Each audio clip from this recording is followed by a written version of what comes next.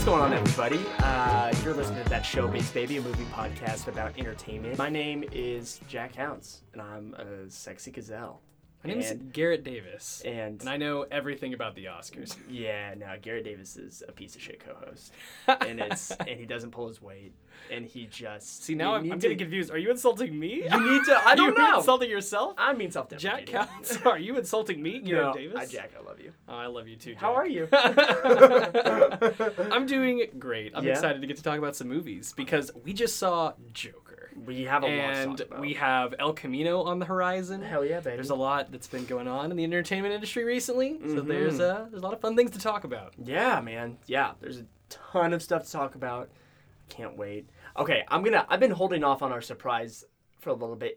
I've been building it up a little bit. I should have given it to you sooner, because now I kind of feel like a piece of shit for giving it to you right now. Shit. I don't know, but I felt like it'd be fun. Saved it for. I'm excited. I don't know what it is. I'm very anxious. I saw it and I was like, oh, I thought that this might be fun. I don't know where you could use it. That's a note card. But yeah, no, I have It's not. There's a lot of things in here. I got you an enamel pin. Oh my god. This is from The Aquatic Life of Steve Zissou. I saw it on Etsy. It's a little Bill Murray-esque little pin, right? I think it's an enamel pin. Enamel pin. And it's got the little red beanie, the white beard, and the blue shirt. Yeah, man. Oh, I'm gonna give him a hug. I love you so much. Oh, podcast hugs. I'm gonna eventually go to my mom's house and get the wallet. We've been talking about our bad favorite movies. Motherfucker wallet. I think I got it. Mine is the same place both times. It's called. Did you really? I think it's called bmfwallets.com. Dude, it's just a website. No other place dedicated to that. No other place for it. I think you could buy them lots of places on the internet. I'm like, that place is committed enough to have their website be called bmfwallets.com. Do they sell other things? I don't. Well, they might sell Bad Motherfucker on a keychain too. I think it's pretty much just wallets. Pretty ballsy to just base your economy around wallets of one variety. Yes. Yeah. I'm all here for that. I mean, I'll buy one. I buy one Wouldn't you get this for me in high school? I think I got it for you in high school, and I got you another one a long time ago. It's been just sitting at my mom's house for a very long time. That's so sweet. I had to get some for you. Hand to God, I will get it before we do our next episode next week. Of course. Yes. Do you know what I think about all the time with this wallet, though? Which, Pulp Fiction, or? No, I do. Okay. I never think about Pulp Fiction, I think, with this wallet, until someone mentions it. Because I was at a music festival, I had the worst diarrhea. And it was horrible. The EDM, it was a center of the universe thing in high school, right. And the EDM concert people came out, and they were like, jump, jump, jump, and I was like, oh, I'm gonna bust. So I ran over to a porta potty. It was not good, dude. And I didn't even make it. I got on the walls. It was crazy. No. It was. I mean, got a new paint job. Pants go down, but before you finish sitting, dude, it was horrible. And TMI. But so I left, and now I'm walking back to the hotel, and I am weak.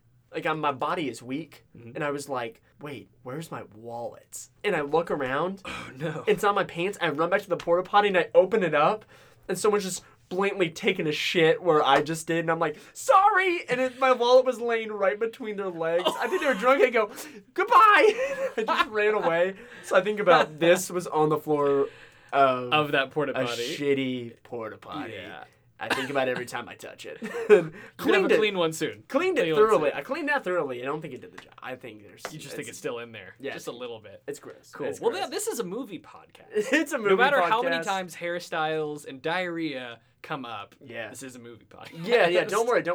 Well, I mean, I think everybody's pretty excited about the whole Marvel Sony thing, right? I was getting very concerned that they hadn't really reached something yet. People kept telling me, it's Spider-Man. They're going to work out a deal. It's Spider-Man. They're going to work out a deal. And now that they have worked out the deal, right? Which is to the people who were saying that, they were of course that they're going to work it out. Everything says, the deal was dead. For sure, dead. It was not going to get sorted out until Tom Holland came, basically to his parents, Mama, Papa, and kind of was like just kind of like the child trying to like bring them back together. And he did try to like use some of his own clout during it, right? Like he was kind of like you want me to keep being Spider-Man, like both of you, you're gonna work together. And they finally worked out a deal that was slightly better for Disney than it was before, but still overall preferable for Sony, but an upgrade for Disney. And they fixed it up, and he's gonna have some more movies again, which is good. I read that he basically went to Sony and was like, "Hey, if you don't strike a deal, like I'm not going to do your movies, yes, your Uncharted movie." Yeah. Oh, their Uncharted movie. It was beyond just playing Spider-Man. Oh yeah, he was using his other movies as collateral, and he was like, "Yo, I'm gonna drop out of these, and you're gonna be up Shit's Creek." But yeah, Tom Holland, serious clout. Thought he was 13. Yes, he's 1 year younger than us, I think. I think he's 23 or 24. No, he's not. I think he's... Is he? I think he's 23 or 24. What? Yeah. He looks like a little baby boy. He looks so young. He just shaved his head, too, now. Maybe he looks a little more like Eminem. Oh, looks a little older. Yeah. Dude, I want to circle back to Harry Styles. He didn't really get a bowl cut, but he spoofed it up a little bit. It looks a lot better. Oh, good. Guy from Stranger Things looks like shit. Why does he do that to himself? I don't know. Nonetheless, all right, I think we're pretty caught up on what's like what's going on in new. Yeah. Something else that's coming out that we haven't touched on yet on purpose because we have some top 5 for that is El Camino comes out very soon. Just went from 6 to midnight, if you know what I mean. That movie looks incredibly good, and I've been rewatching a bit of Breaking Bad, kind of in preparation for the movie, kind of in preparation for doing this top 5, and kind of just because like there's so many iconic moments from that TV show that stick with you. I think it's the best TV show of all time, hands down. I would probably agree with you. Come at me, throw hands. It's very good. I will post a picture of my fists on Craigslist if you want to come get these hands. Come get these hands. Because I think Breaking Bad is the best TV show of all time. I really do. I don't think that's like even a hot take. I think it's very good. Yeah. I haven't seen... So until I rewatched the show, I hadn't seen this show in years. I haven't seen some of the episodes. I think I skipped around. I'm not going to lie. And... But some of these moments, like, stick with you. Like, I can visualize moments from that TV show. Yeah. And there are shows that I've seen before, like, where I remember what happens. Yeah. I can't, like, vividly remember any one moment, right? I watched it with my lady, Haley May. Shout out, baby. And I kept... We would watch it, and she'd be like, "What's gonna happen next?" And I'm like, "I honestly don't know. Like, I don't remember specifically what happens because I watched this. Like, I remember in high school, AMC when it was still on AMC, they had like a marathon of it. Mm-hmm. But for some goddamn reason, they would only run this marathon at like from 2 a.m. to 5 a.m. So one of the reasons I quit cross country was I kept staying up till 2 a.m. to 5 a.m. watching Breaking Bad because I was just like glued. Like I could not get enough of it. So like that's where I started watching it. Yeah. And I emailed Crines and I was like, "Hey baby, quit cross country. I gotta go with Cranston." For those reasons, I'm out. For those reasons, I Shark Tanked him hardcore. Didn't even go into his office. Just texted him. Sending him the email. Oh my god! I tell you that email. For all of you listening, I quit cross country with an email when I had the coach's phone number and we texted regularly. In my mind, I was like, this is going to lead to a phone call. I'm not going to text him. Email him. Bada boom, bada bing. I'm out of there. You know? Yeah. So. Did not lead to a phone call. Did not lead to a phone call. He was probably a little bit salty. Oh, yeah. But yeah, let's get into the top 5 Breaking Bad episodes of all time, in our opinion.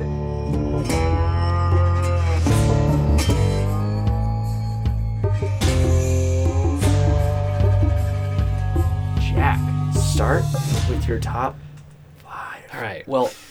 I'm an intellectual, as anyone listening to this knows. You're pretty smart.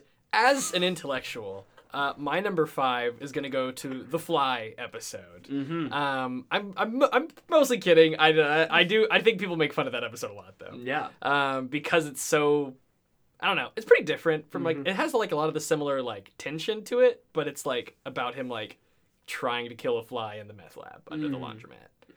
I think it's really well done because I really like it. they utilize one space and they tell so much of the story within that one space. Yeah. And it's almost kind of cathartic for Bryan Cranston or Walt because he's kind of been forced by Jesse to tell all of these truths and he doesn't necessarily go all the way. And you think in that moment all of what kind of he's worked for could come crumbling down. With with Jesse finding out that he watched Jane die. Yeah. Because he almost says it. He almost does, yeah. Also in that episode, I thought he was going to yank out the ladder and hurt Jesse for some reason. I think it's just part of, like, the tension, right? It is so good, though. It's so well done. Yeah. And then flies keep appearing within the series. Like, when I specifically remember in season 5, where him, Mike, and Jesse are kind of running that operation, he has pictures of flies, like, all over the wall. And I think he has pictures of flies in his apartment, too. So it's like a cerebral... kind of a fascination with it. Yeah. Interesting. And I think I read something on it, like, in high school. Wow. See, okay, so I more of just liked the episode itself, but I didn't even realize that it kind of had some reach to it, to these other moments of the show. Yeah. Well, very cool episode. Yeah. That's my number 5. Yeah. My number 5 is the pilot. I think... It's a good number 5. I think the pilot's one... Just starting out with him in his underwear and a gas mask. Yeah. I think people don't like the first season. Mm-hmm. And I take offense to that. I think the first season, it's a little slow, but it is... I mean, it just really builds such a strong base. Yeah. I think it speaks to how good the pilot is that people stick out the first season despite it being kind of slow. Yeah. Just because of, like, the setup, like, right? That setup is so good. And then they kind of go back to that every episode, right? You see more things happen from the end of the show, and you're kind of like, how do you even get there, right? Yeah. But the show never rushes it, right? It's not like, people just go crazy, duh. And then, like, this is going to happen, and that's how we got there. Right. It's, like, very slow burn, right? Yeah, as he descends to these things happening that you see in episode 1 and little clips at the start of episodes throughout the show. And I know between you and me, this is the only episode on our top 5 that is in from season 1. Yeah. Yeah. So I'll give you a little factoid about season 1. It was originally going to be about 13, 14 episodes. But because of the writer's strike in like 2007, 2008, Vince Gilligan cut it short. So he cut it short, but he was going to kill off Jesse into season 1.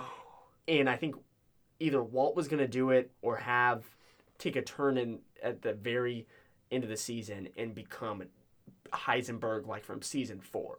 Whoa. Like he was going to jump so far. Like, gonna make way too big of a character jump. And that's what I was just saying I'm glad they didn't do, right? Right. It's just like, bam, snap, you're crazy. Like, not literally crazy, right? But you're a sociopath, right? Yes. Like, just in a moment. Yeah. But the show's slow and you see these little things happen that kind of like additively become Heisenberg later on. Yeah. That's like so cool. It's a good number 5. Yeah. So my number 4 from seasons 2, it's not very like highly rated on like some of the tier lists of episodes I've seen, but I really, really like it. It's called 4 Days Out. It's the one where Walt thinks he's going to die. He tells Jesse, hey, this one ingredient key to making meth expires, and it's going to go bad soon, so we need to make one big batch. And I'll talk about this with you because it's my number 3. Yeah. Yeah. Oh, cool. Yeah. So he takes them out there. They take the RV. They go way out into the middle of the desert. He lies about taking a little trip to his wife and family. They like pack their bags. They put like 10 gallons of water in a jug, and they just spend like 2 days making meth in an RV out in the desert. Walt kind of like gets mad at Jesse for putting his keys on the workstation. He sticks them in the ignition. Somehow that like gets the battery draining, and they end up stuck there. And they spend the next like 2/3 to half the episode range. Half to 2/3 of the episode just stuck in the desert, like trying to figure something out. And like watching Jesse mess up and Walt kind of like contemplate that this very well might be the end of his life, right? Because he's dying and he's stuck in this desert, and him kind of like giving up, right? It's just so intense to watch, even though it's not as like dramatic as some of the other like sticky situations they get into in the show, right? But they're just like, they just run out of battery in the middle of the desert when they were cooking meth in the RV. They call Pete and he can't find them. Like he's like just such a horrible he's like, okay, yeah, you cross the river, and then Walt's like, wait, what river? And he's like, wait, yeah, Pete, what river? And then the phone just dies. And it's just like horrible moment after horrible moment. They can't get out, and then he kind of comes in as a science teacher to Jesse at the end, teaching him how to make a battery out of like metal and like graphite and sponges soaked in some science bullshit. He thinks they're at the workstation, and he's like, now what element? What element? And he's dangling a copper wire in his face, and Jesse's like, oh, wire. But watching them do that was just like a very like kind of like science teacher and student, like father and son little moment at the end. And watching Walt like behave that way as like he does in the show is just really interesting. It's super gratifying. Do you think that those things that he made like would actually work or practical? The battery he made? Yeah.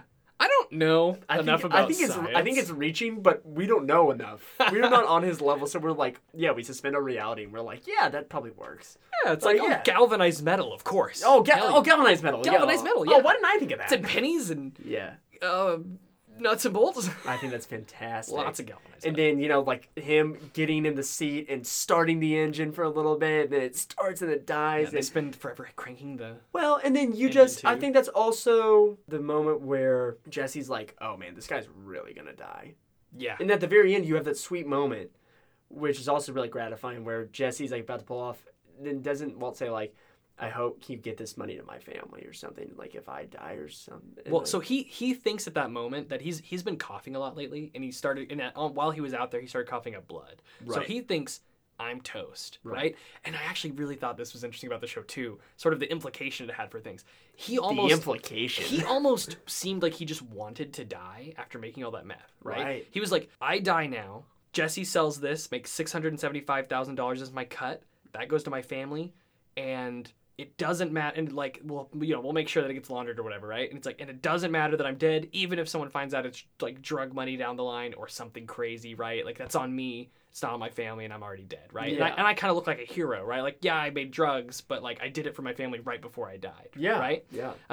It's kind of like his out, and he almost seems like he's hoping for that, and then he finds out that the coughing is unrelated to his cancer, and his cancer is like in insane remission. Yeah. And he doesn't even seem excited when he first hears it. Yeah. And that plays into me thinking like that's part of why he seemed so like gentle when they were out there making all that meth. He was just kind of like he's accepted everything. Yeah. He's like, I'm gonna die. My family's gonna be taken care of. This is almost $1 million that I get to go out and I get to provide them. He can finally kind of relax. What's your number 4? My number over to you. Okay, and then I'll do my number 3 after that. My number 4 was I'll tell you what it was originally before I walked in the door. Okay. So number 4, I was gonna say Dead Freight, which is season 5, and they're stealing the methylamine from the train. It's a good episode. It's a great episode. I'm moving that to honorable mentions. Get out of here, bitch. So my number 3, your number 3 was that episode. Number 3 was that episode. Yes. Number 4 is Cornered. Cornered. And a lot of people, I think this is end of season 3, beginning season 4, episode 6. Okay. I know that because I just looked it up. I don't know that off the top of my head. I swear to God, I'm not psychopathic. But so in this episode, it kind of comes on the heels of Gail's dad. Nope. No? Gail died in season 3, right? Yeah, into season 3. Yeah. Right? Okay, yeah. So it comes around the heels of Gail's death. And that's what Skylar and Walt get into a huge argument about.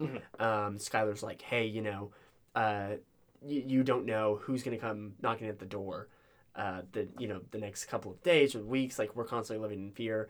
This is horrible. And Bryan Cranston says probably the line that defines the second half of the series, like, I am the danger. I am the one who knocks. Yes. And screams that. It's just so well written, so well acted. You can't ask for like better television than that. It's so good. Also, what people forget about, he buys the car wash in that episode, which I love. The car wash is a great money laundering thing. It's a great money laundering thing. But it's also just thing. A great little story in itself. Well, there's all these great moments in like this episode. Like he buys the car wash, Bogdan's walking out and is about to take the first dollar he got at the car wash, and Bryan Cranston goes, Bogdan, leave it as it is. And Bogdan walks out, he breaks the picture frame that the dollar was in, goes to the machine and just spins, or goes to the Coke machine and spins it on his soda. Yeah. Like, it's just ruthless. Skylar goes to the Four Corners Monument, flips a coin whether she should leave New Mexico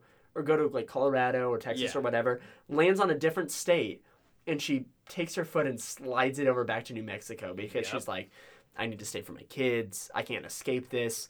And that decision, ultimately like ends up haunting her, of course. Yeah. And then another line in this that's so looked over she starts making I can't remember what she's doing. She's like making deals with Saul or something, or she's trying to like send the kids away. And Bryan Cranston's like, why are you doing this?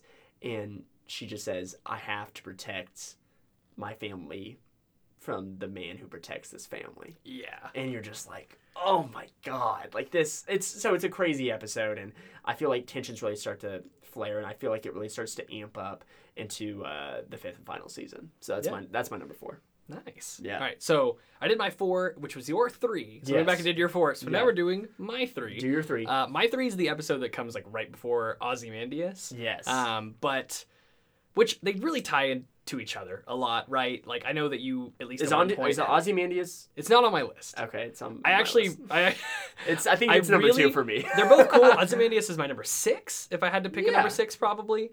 But I like the episode that came before it, honestly, more. I like seeing things like that are about to play out. Like I like the tensions of it. When things do play out in the show, like it's insane, right? Yeah. Like it's very cool and really good television and very like momentous and impactful. But I really like the build-ups. Yeah. Almost more, right? Yeah. So this episode where like with all the phone calls where they're trying to play Walt and trying to get him into the situations that result in the episode Ozymandias, which is just crazy, right? But I love like all the little like manipulations that are going on as they're trying to play him, right? Because Jesse in this episode he's like kind of started to find out all the things that Walt has done, and he's like tired of all this stuff. He's working with Hank now. Looks like shit. Yeah, he does. Looks horrible. And but man, just I don't know. I just love the like the build up and the running around town and like the trying to get him somewhere and trying to track him, right? And like Walt being in this moment, like I have to fix this. Like I need like Jesse needs like this. Like I need to do. I don't know. I just him getting run around town like I'm burning your money. Like I don't know. It's great. It's like, there goes 10,000 up in flames. And he's like, Jesse, stop it. It's so great. It's like the situation needs him, not Jesse needs him. Sorry, but like he's like I need to get here. I need to stop this. It's like, but he doesn't think that Jesse would even like do this turning on him in the sense of like working with Hank though, right? Like he's like if I can get there, I can stop this. I don't know. So I really like the build up. I really like that like Walt's kind of getting played, and I like how it leads into what happens in the next episode. Yeah, for sure. That's my number 3. Okay, my number 2, because I did number 3. Number 2 is next episode, Ozymandias. And I think so good. Yeah, and it's really good. I love the cliffhanger, and I said that kind of okay. Yeah, well cliffhanger. Done. I've been working on it. Like sometimes I'm in the car by myself, I'll just go like hanger.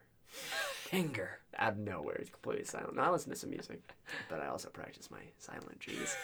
Anyway, I love Ozymandias because not only, I mean, like the shootout's cool, Hank gets shot in the face. Oh, it's an intense episode. It's really intense. I think a couple moments I really like when Walt gives Jesse up, and he's just like, I watched Jane die. You're like, man, you carried that the entire show, man. Yeah. What a moment to say that.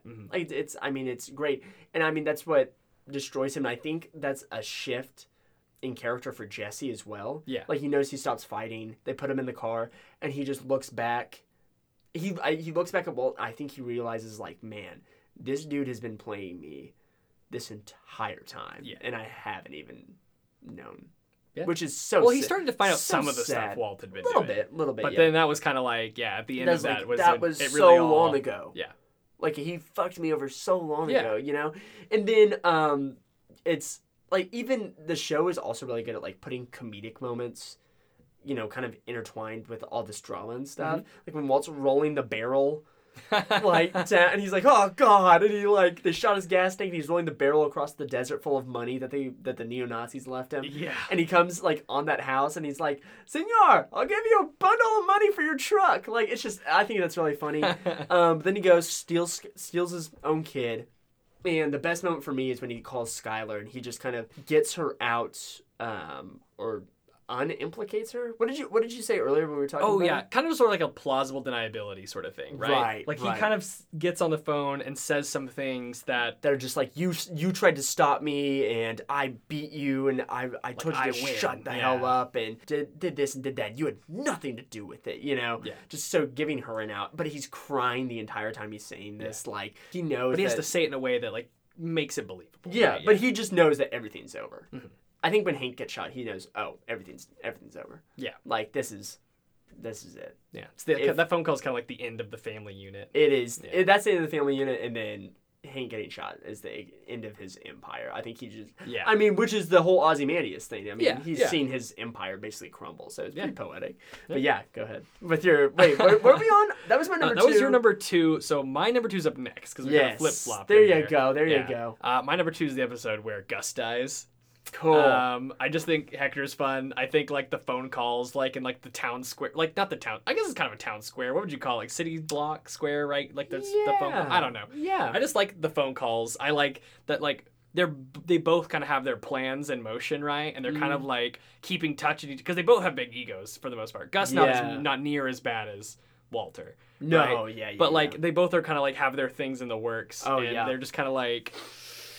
It's building up and it's kind of ramping, and you're kind of learning more about each of their plans, like, and then all of a sudden it kind of all comes to fruition when he explodes. And he walks out and tightens his. And that's such a good moment. I mean, like, obviously that wouldn't happen, and like, you're like, you would be blacked it's so out. cool. Yeah, you would die. You'd be dead. Do you think it's weird they made him wear a green shirt in that episode? I guess I never really thought anything about it. I thought it was kind of weird. I thought it was distracting. I don't know why. I'm like, why is he wearing a green shirt? It's just really throwing me off. And I'm just going to say, this is my number 1. My number 1 Breaking Bad episode is Face Off, where Gus dies.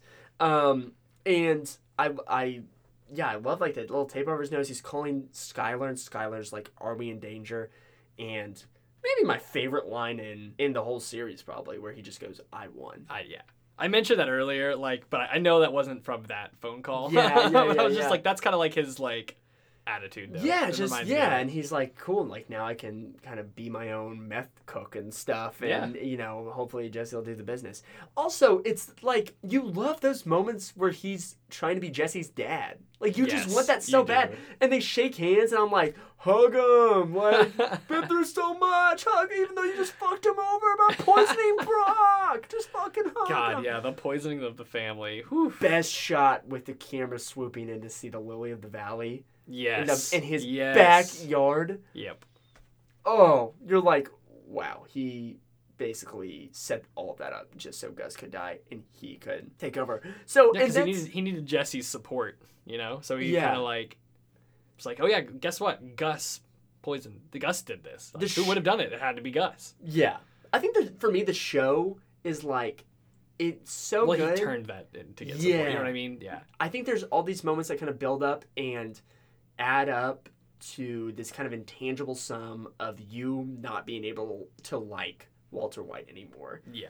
And that's such like a huge tipping point, I think, for me, where you're just like, this guy is just really hard to like right now. Like, really hard. And then as season 5 goes on, you're like, yeah, like, there's no way, like, you can... I mean, you're still kind of rooting for him in a way. You are. You are still rooting for him in a way. You just can't like him anymore. Of course. Which is just, like, a bummer. You know? I felt really sad when I was like, you had a lot of cool moments and done some cool things for your family, but you've done a lot of shitty things. Yeah, I just I don't know. It was, so. What is your number 1 Breaking Bad my number 1 is Full Measure. Yeah. Which is an episode... If I'm not mistaken, it's the same episode where Jesse kills Gale because Gale, like, cracks the formula, right, that Walt uses, essentially. Like, he's been cooking, right? Yeah. I know we were questioning this earlier, but I thought it was the same episode. It probably is. We'll look it up. We can look it up. Yeah. But I just... even if it's not in the same episode, I really like that it... Like, that moment kind of parallels it, right? Like, he lets her die, like, for the good of, like, Jesse and, like, the business or whatever, right? Right. And later... Whenever it happens, Jesse has to kill Gale because if Gale figures out how they make the meth, then Gus will kill them both. Right. And he ends up killing Gale, Jesse does, to preserve what's going on for them. And he's like less innocent than Jane was, right? Yeah. Meant less to Walt than Jane meant to Jesse, right? It's like this whole situation is like way more justified for him to kill Gale in like some sort of self-defense. Right. But... he still feels just mortified and like guilt-ridden by it. Oh yeah. And that's just kind of like showing like the difference between them. I think like they both find themselves in like a very similar situation, and they both a similar situation, but like in Jesse's case, it way favors killing the guy, and he still feels way worse than Walt does. Well, cool. That's our top 5. Yeah, that's our top 5. So, and the reason we like talked so much about this, right? Like, is just because El Camino's coming up, so we want to kind of refresh people on And some of our what we think are the better episodes. Yeah, and, for sure. If you're just getting in a quick binge, and if you just want to revisit like some of the awesome episodes just to see what Jesse does next, I'm pumped. I'm pretty excited.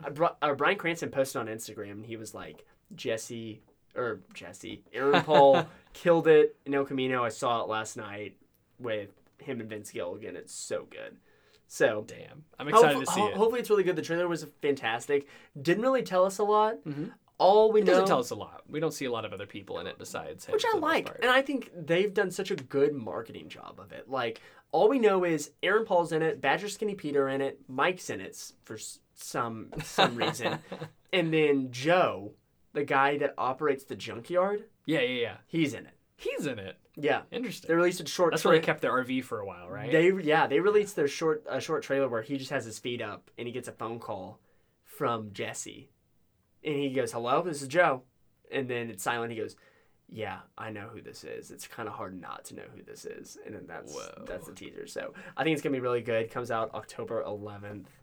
On Netflix, I guess. Yeah. Right. I think so. Cool. Releases in select theaters just so it can win some awards. I know it's playing at Harkins at 7 on Friday. Because people were like, okay, so let's make sure that everybody knows that you can only win, big prestigious movie awards if your movie was in theaters. Yeah. So then what Netflix and other people who are making online movies started to do was, all right, we're going to release our movie in 5 theaters. Yeah. And then we can say it was released in theaters, and then it can be eligible for awards. Well, some of these movies, kind of like The Irishman, they're trying to do limited releases in theaters. Mm-hmm. But it's so hard to make deals with theaters where you have to, block out 2 or 3 theaters to... Are you saying it's just a lot of logistics? Yeah, it's a lot of logistics that doesn't really make a ton of money for these theaters. It doesn't make a ton of money for the theater because as a part of your company, you're releasing your content on your platform. So they don't want to do it, yeah. Yeah, so nobody wants that movie in their theater because everyone can watch it at the same exact moment it came out on their own streaming device,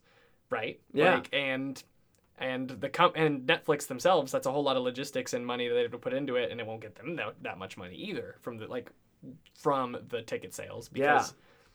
I mean, would you pay $10 to go see a movie that you didn't think was worth seeing on the big screen when you could just watch it for your Netflix subscription, Netflix, right? Yeah. So I feel like Stupid.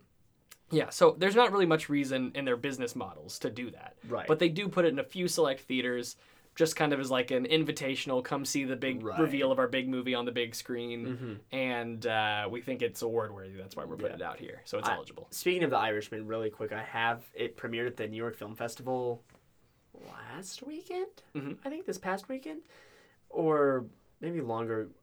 I don't really know. I don't know. But it got really good reviews, and people are like, it's 3.5 hours long, but it's Martin Scorsese's masterpiece. So, and they had a deal in a lot of theaters to run it for a limited release, kind of for a month, but it just fell through. So they're just doing Netflix in November, late November. Gotcha. So, but they might still do it in a couple of theaters just for award eligibility, right? They probably and when I say that, I literally mean they put it for a weekend in a couple of theaters. I mean a couple. Yeah, they'll probably do that. Yeah. I think that's the only way that they can be eligible for certain awards. Definitely is to have premiered in a theater. Definitely in LA, yeah. I think they'll probably change the rules coming up here in a few years. Yeah. But I mean, even if they do change the rules, it is kind of, I think it's just more of a party, right? It's we did it, we made the movie, come see it at this big nice theater. Yeah. Everyone shows up who's important or has an invitation. Mm-hmm. They watch the movie when it comes out, right? Mm-hmm. And then it also makes them eligible for awards. Yeah. I think it's kind of a party. Yeah, it's a big party. Yeah. They do. Speaking of Martin Scorsese, you brought up Martin Scorsese, and that made me think of Joker, because Joker plays a lot on this old movie, The King of Comedy. If you haven't seen it, it's a Robert De Niro movie, and it's basically the reason that he's in the Joker as well, because they share a lot of similar elements and themes. And so that kind of made me think of Joker. No, I also thought, and we can get into Joker. I thought that Todd Phillips, the director who directed The Hangover, War Dogs, has directed a lot of those movies. He took a lot of it's basically an homage, I feel to Martin Scorsese. Just the movie? Yes. Yeah. And I think so. There's I only remembered a little bit of this storyline from DC Comics from 1988 called The Killing Joke. which kind of went into it was basically an attempt at a possible Joker origin story, and it's considered canon, but it's also considered to be like you don't know if it's true, right? Like it's canon that you don't know it's true, but like it's a canon storyline, right? And it was like a big deal back then, and it's actually what started the trend of comics like trying to be dark and gritty, right? Like it was basically I didn't know that. Yeah, comics before that, the guy that actually wrote The Killing Joke kind of was like, man, I really don't like what happened to comics after I made this, because they really started trending to be way more dark and gritty and just like character dives into what makes someone psychotic. Yeah. Right? Yeah. And he was just like, before that, they were like way more like Batman punching a shark away from his foot on a helicopter, right? Yeah. They were way more fun. And he's like, I made this like a dark and gritty one, but people liked it so much that it kind of became the trend, and I hated that. Which, I don't know. I mean, if people liked it so much and it became a trend, then shouldn't that be what you're doing anyway? Yeah. But it's beside the point. People want a balance, you know? Yeah. They want to see some of both of it. He didn't like that it became so dark and gritty after that. What's your overall take on it? Like, what if you could rate it like 1 out of 10? What would you rate it? What would I rate it? Yeah. Oh, it's really hard. I have a hard score for it. I don't want to give it like a 9, but I don't want to give it a 10. But it's like in that range. Like a 7.9 or an That's 8, fair. 8 out of 10. I put it just really high. I just think that there's a lot of really cool things that they did with it, right? I think there's a lot of different ways you can look at it, and all of them aren't just theories, right? I feel like a lot of them do come across as intentional. Yeah. But there's so many at work kind of at the same time. I mean, it's for sure kind of like a character study that you see in those like mid to late 70s movies, like with Taxi Driver, with Raging Bull from 1980, just two other Scorsese flicks. But I think it's really interesting. I mean, Joaquin has to be a lock to be at least nominated for an Oscar for it. I really hope so. Like, I feel like I kept in... leaning over to you and being like, he is so good in this. He is. Dude. And there is only one scene in the entire movie that he's not in. And the movie's like 2 hours long. That's crazy. Yeah. Yeah. He's in every single scene. What was your favorite scene? Do you have a favorite scene? I think when he's spoilers ahead. Yeah. I think when he's on the Murray show, I think his little outburst at the end and Murray yelling at him, Robert De Niro yelling at him, and him yelling back at Murray is telling about a lot of the things of the movie. Yeah. And I think it's just a really cool scene in general, them up there. And it also parallels with the scene from The Killing Joke where the Joker... actually, it's not from The Killing Joke. It's from a different storyline now that I think about it. Okay. But it parallels another scene from an old Joker comic where he kills the guest on a show with the... You know how they always have a mug on the table? Yeah. He grabs it, shatters it, and cuts the guy's throat with it. Oh, wow. And then he kills the entire studio audience. Oh, wow. Cool.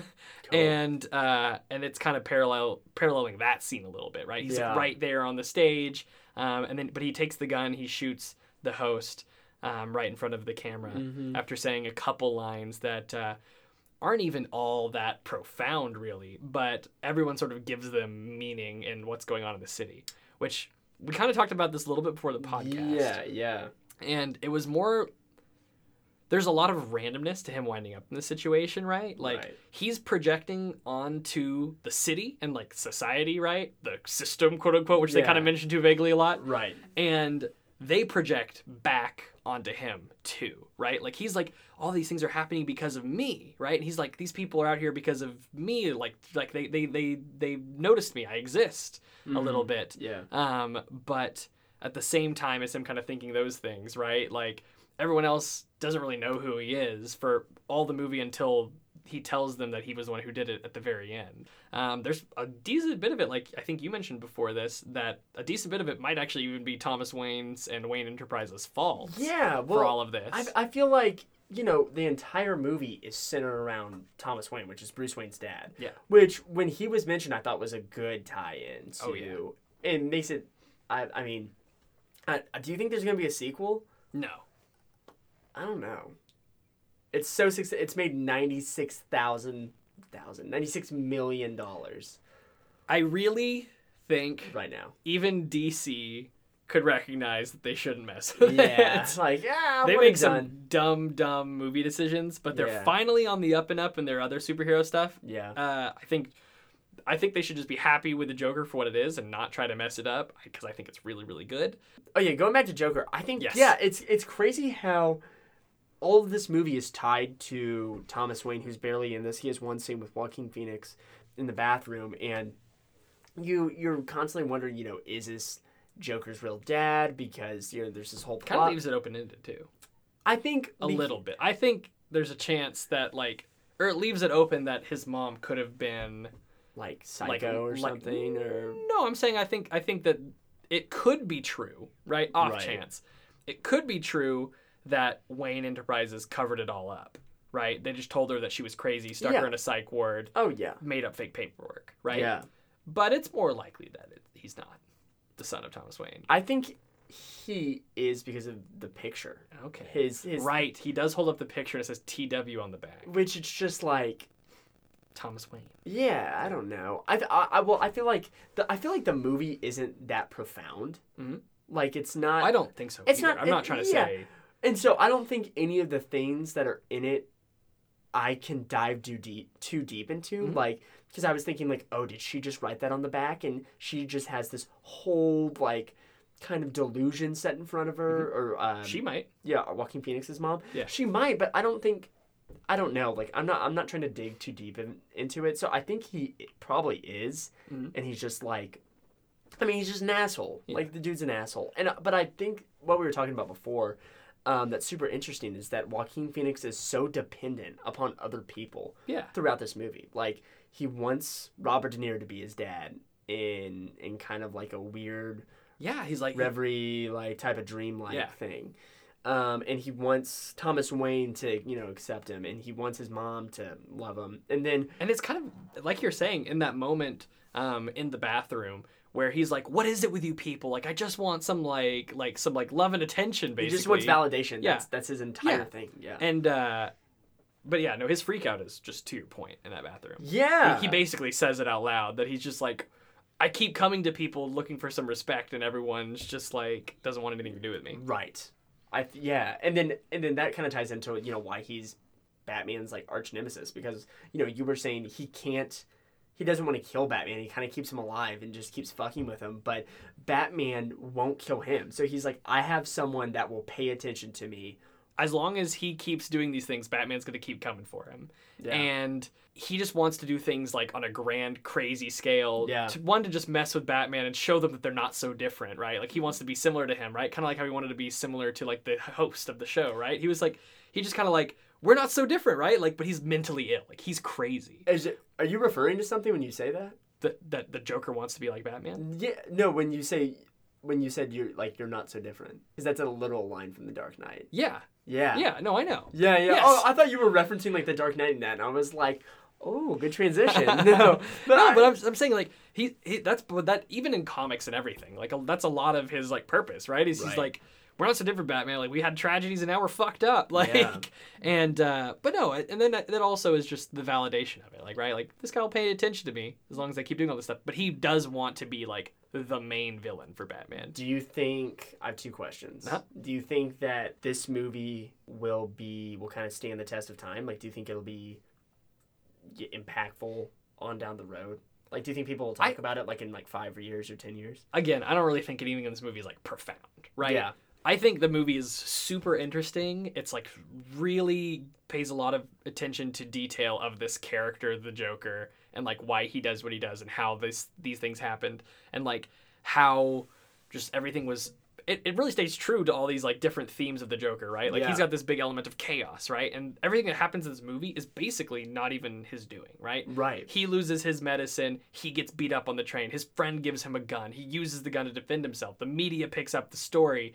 Thomas Wayne calls everyone clowns. Like all these things keep happening, and he's not responsible for any of them. Right. He's just along for the ride. Right. And again, I don't think any of this movie is like really profound, right? I didn't watch this movie and think this movie should cause mass shootings, because I don't think a lot of it relates to any sort of like overarching thing. No, maybe like rich versus poor in this like in a little bit, but like I don't really think that he's like some symbol really, right? Because the movie just plays it out in a way that it's just random that he even gets to this point. And then he kind of just like, you know what? I'm crazy. I am the Joker. Mm-hmm. Like, and I'm gonna, just punish people because people are assholes. Did you Just kind of chaos and psychosis. Did you think, and this is a triggering question, but did you think Joaquin Phoenix or Heath Ledger was better as the Joker? I think they're too different to compare, though. I did too. I think The Dark Knight is, like, amazing for what it is, like, as a movie and, like, in terms of entertainment, right? I mean, yeah, they're so different. Like, watching, like, Batman and Joker, like, go at it, and like, the stunts and the plot and, like, the visuals, like, the whole movie is just insanely good. The production, the acting, I just think it's really good. Yeah. Dark Knight is awesome. Yeah. This movie, I think, was really cool. It's not as entertaining as The Dark Knight. Right? But I think that there's just like a lot of cool themes from a character that's been done lots of times and people know a lot about. And it's just like a dive that kind of touches on almost all of it, right? Like brings in some Killing Joke, like it brings in some Heath Ledger, like it references all of them and brings them all together for like, what is the Joker? This is the Joker, right? Yeah. And I think it's really cool and stands the test of time in that regard. And we talked about the ages a little bit because you're like, wait, Bruce is just a kid and he looks so old in this movie. How could he be the Joker to Bruce Wayne's Batman? Yeah. And we figured it out. Also kind of interesting. Bruce Wayne is probably about 8. In most comic things, Bruce Wayne's 8 when his parents die, so probably roughly 8. And the Joker was also roughly 8 when he got like rescued from the apartment for being abused and tied to a radiator by his mom and the boyfriend. Assuming that happened. Yeah, it's another good parallel. So it's like another parallel between them too. But not at the same time. Not at the same time. Just to clarify for anyone who's listening. But so that was, they said the documents of that incident were like 30 years ago. So he would be 38 in this movie, and Bruce Wayne would be 8, right? Yeah. So he's basically just 30 years older than Bruce. Yeah. So when Bruce is Batman in the mid 20s, like 25 range, right? That would put him at 55, which is definitely range to be a villain that's not like physically adept, right? Right. The Joker just runs around being crazy, just going on a random killing spree that's hard to predict because he's so random, right? Yeah. You don't know what he's going to do next, and that's why it's hard to get ahead of him and capture him once he's on a killing spree. I think that this movie is totally a vehicle for Joaquin Phoenix to potentially win an Oscar. I mean, I think that his performance, like his laugh, he has like different types of his laugh. Like sometimes I'm not going to do it on the microphone because it probably won't pick it up, but I've got a decent impression of it in the works. Oh, it is like it would break the mic. It hurts. Like, anytime he laughs, like it really hurts. I think and I mean he's like choking sometimes while he's laughing. And then Joaquin Phoenix ended up losing 52 pounds for this role. And I think you leaned over to me while he was on the couch with his mom and his ribs were just sticking out, and you're like, this is so tough to watch. And I'm like, I think it, for a lot of audiences, it's dark and it's really, really tough, but that doesn't mean it's not a good movie. I think it's really, really fantastic. I've seen some reviews of this movie come out as like, Joker only exists as a foil to Batman. I don't think this movie holds up if there isn't Batman to compare him to. I think it totally holds up. And I was like, what are you talking about? Like, I'm sorry this isn't like a superhero movie. Like, it's not. Like, there's only a villain, and he's not even a villain. Yeah. He kills 6 people in that movie. He kills the 3 people, 2 of them in self-defense, 1 kind of executing the guy as he ran away, right? 2 of those kills were legal. Yeah. Depending. But, like, the 3rd one, was an execution. Definitely in the realm of maybe not so legal. Who knows? Yeah. But he kills, like, 2 people in self-defense, kind of kills a 3rd, just sort of cuz. He kills that one guy who betrayed him after he had already like lost his identity and like was becoming like trying to figure out who he was. And that guy just showed up to his house randomly. He didn't invite him there. He didn't plan on killing them. They were like, "Hey, we came over. We heard your mother died. Like, why is your face like painted white? Oh, I'm just celebrating." Like he was just like, yeah. And but if they never came by the house after his mom died. And the guy that he killed kind of reveals that he came over for selfish reasons too. Yeah, true. And then at that moment he kills him. He's just like, you suck too, right? Like he's like, you're all so awful. That's the word he keeps using. Is you're just awful to each other. Yeah. And I just love that like when he's kind of breaking too, he kind of starts to get like a little more feminine to him too. Yeah. He just becomes really fluid. Yeah. And he's just totally trying to figure out who he wants to be. Like, you know what I mean? Does he kill his supposed girlfriend, which is a great storytelling device that they use? I don't think they kill her. I think he does. Because of the sirens outside? But they go by the building. I watched it the first time and I thought back to that. I came back to watch it again. I don't know. They definitely pass the building. Okay. The sirens when he's in there. It's really interesting. She's in Atlanta as Donald Glover's girlfriend, and then Brian Henry Tyree, who was in Gotham. yeah. He's Paperboy in Atlanta. Ah. Yeah, so I thought that was cool. I think that's, and then he kills Murray, and then he kills the nurse at the end as well. Let's see. Well, okay, that's questionable. He's walking around With in bloody footprints. I think it's pretty. But it could just be a little bit of like him, like in his own little, because he's dancing down the hall. Yeah, I don't know. It could be a little bit of a. He probably killed her. But yeah. But okay, not counting that one, he kills 6 people. I'm gonna be interested to see what this does at the Oscars because I mean, the set design is incredible. Like costume design is amazing. Garrett kept asking me about the stairs. I think the stairs that Todd Phillips uses, I mean, it may echo like Battleship Potemkin, which is like a kind of an older movie, but it's very influential. I think that I don't know what this is gonna do at the Oscars because my boy Scott Feinberg, shout out to Awards Chatter on Spotify, but he kind of came out with this report that's like a lot of Academy voters are like, should we ban this movie completely or give it every Oscar? Like, we just don't know. And I think that everyone's kind of leaning towards cinematography is fantastic, set design is fantastic, score is fantastic. Joaquin Phoenix deserves an Oscar. Other than that, like, I don't know. Also, I think I'm going to talk about my favorite scene really quick. Mm-hmm. It's right after he kills the 3 business guys. Yeah. Which was nice. I really loved how they tied that into them working for Wayne Enterprises, and that kind of starts the whole cycle of Batman. And I think it also kind of partly ties into what you said, that Thomas Wayne might be responsible for more of what's going on. I think he's responsible for the whole movie. So this is 1980s, right? Yeah. So this is kind of an era where you might see one company just borderline dominating a whole city. Everyone who's rich in the city might be working for Wayne Enterprises. Maybe, for sure. Or at least a lot of them, or companies that are tied to. Especially because New York City, like Gotham or whatever, is so poor. It's so poverty-ridden. Yeah. My favorite scene is when Joaquin Phoenix kills his 3 guys, then he runs to the bathroom. So I watched Todd Phillips talk about this. Originally, he runs into the bathroom, right? And Arthur looks in the mirror, can't believe what he's done, washes his makeup off really quick, hides his gun, and is scared. So on the day of the shot, Joaquin Phoenix, Todd Phillips go in the bathroom. There's a crew of 250 people outside. And they just stay in the bathroom, and Joaquin Phoenix is like, I don't want to do this scene. And Tom Phillips is like, I kind of know what you mean. And Joaquin's like, yeah, because I don't think Arthur would hide anything. I think this is kind of his emancipation a little bit. This is his freedom.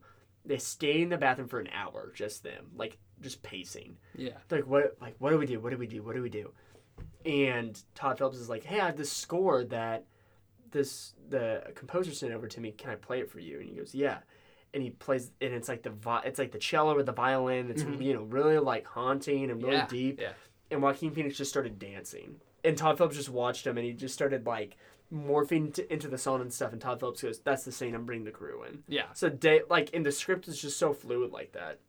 And so I don't think it makes complete sense, but, I don't know. The whole thing is, a character study. And I really like the dancing. That was, my favorite part. The dance, it's because so funny. He dances so a lot cool, in it, right? And the dancing, when he's, doing that little, hey, when he first gets the gun, right? Yeah. That's when he first gets done, he kind of does that little dance in there, and it's, real clunky and awkward. Yeah. Then he kind of, after he kills those guys, he kind of does that dance. He kind of feels liberated, but he's still in that, this dark, shadowy bathroom, right? Yeah. But then as he, is I'm the Joker, right? Yeah. He called me a Joker on TV. I'm gonna paint my face as a Joker. I'm the Joker. Yeah. And then he does that. Then right, out in the middle of the day, sun's blaring. He's coming down those stairs, That's awesome. and he's dancing out in the in the open, right? Yeah. That's kind of him coming to terms with this is kind of maybe who he is, right? Yeah. Yeah. And he's still feeling all right, this is who I am, and I'm gonna kill myself on that show. And then that part even kind of spirals. Yeah. But I like that he just kind of does things on a whim. The movie's right? unpredictable. It's unpredictable. That's for the point. Sure. He's unpredictable. Did you? One last question. Were you scared in the theater? Okay, so you said you were relieved when the movie ended, right? I was too. I thought we were gonna get shot the entire time. So I was kind of relieved, right? But I was actually, I think, the most tense right when the end screen came up. Oh, yeah. I was like, this is the part where the movie's over and somebody pulls the trigger. oh, really? Yes. Oh, I was like, oh, the end. Let's get out of here. Nope. No that was one when I shot felt us the up. most stressed. Like, oh my god, thank God, this is so... Because, like, I guess if I were going to go to the theater and do something like that, I would see the movie first. I was sweaty the entire time. I thought the theater was hot, and I'm like, oh no, I'm just nervous. Like, Yeah, you realized you were nervous? I was like, oh, I'm super nervous that someone's gonna... I thought that every time, because, like, the violence in the movie is super, like, kind of sudden, and it's very intense. Every kill is very like, impactful, though. And yeah. I still don't think that the movie really glorifies violence so much, right? Like, people like look at that scene at the end where he gets put up on like this cop car and everyone's kind of like, yeah. But like that's just like this big awful riot, right? Like, I don't know. I don't think it really. And also, there's a huge question of did that even happen? I mean, like, but, you know, Chase and I were talking about. I think that it could glamorize like chaos a little bit and anarchy and maybe you know, a kind of little that bit, but, like, that revolution idea of like throwing over the government. But I mean, in But see, hindsight, but it's a that's- movie. but that's the it's Joker, a movie, right? yeah. See, so like maybe if it does like glorify it at all, then just go watch a Batman movie next because it glorifies the opposite side. go watch The Dark Knight Rises Yeah. because that literally happens Yes. in that movie. So Yeah. I don't know. Last thoughts about it? Should everyone go see it? I think people should go see it. I do too. I think it's super good. I think it's a movie where you either get it or you don't. I feel like the people that don't like it are like, I don't get what the point of this movie is, or I don't understand the Joker at all going into this movie, so this movie seems dumb, or I don't see the point. Like, we just watched this guy go crazy for the whole time, but there wasn't really like an end to the story. Yeah. Right? But that's because it's the beginning of the story. Yeah. I think it's definitely worth a see just because. I mean, it's And Joaquin Phoenix is just insane. It's Joaquin's performance. It's his vehicle. It's I think it's a performance that haven't seen from him or anyone else really. I don't think we'll see another performance like that all year. I don't know. I just don't know if he's gonna win, but he's the definite front runner right now. Yeah. I feel like if he doesn't win, it's more of a political thing than. Yeah. And I say that not in the sense that like this movie in itself is super political, but I feel like people have really made it out to be something political. I've even seen people harassing the movie because it plays. I think the song's called like "Rock and Roll Part 2." Gary Glitter. Bum, bum, bum, bum. And apparently they found out in like 2010 that he was That guy's a pedophile? He's pedo? Yeah. He diddles? Yeah. He diddles kids? They found out that in the 70s and 80s. Gary Glitter? Yeah, Gary Glitter. They found out. Haley's family used to call me that. Oh, God. Oh, I don't diddle. We don't diddle, kids. We don't diddle, kid. Diddling's no good. Never do anyone younger than my daughter. Gotta be a big person.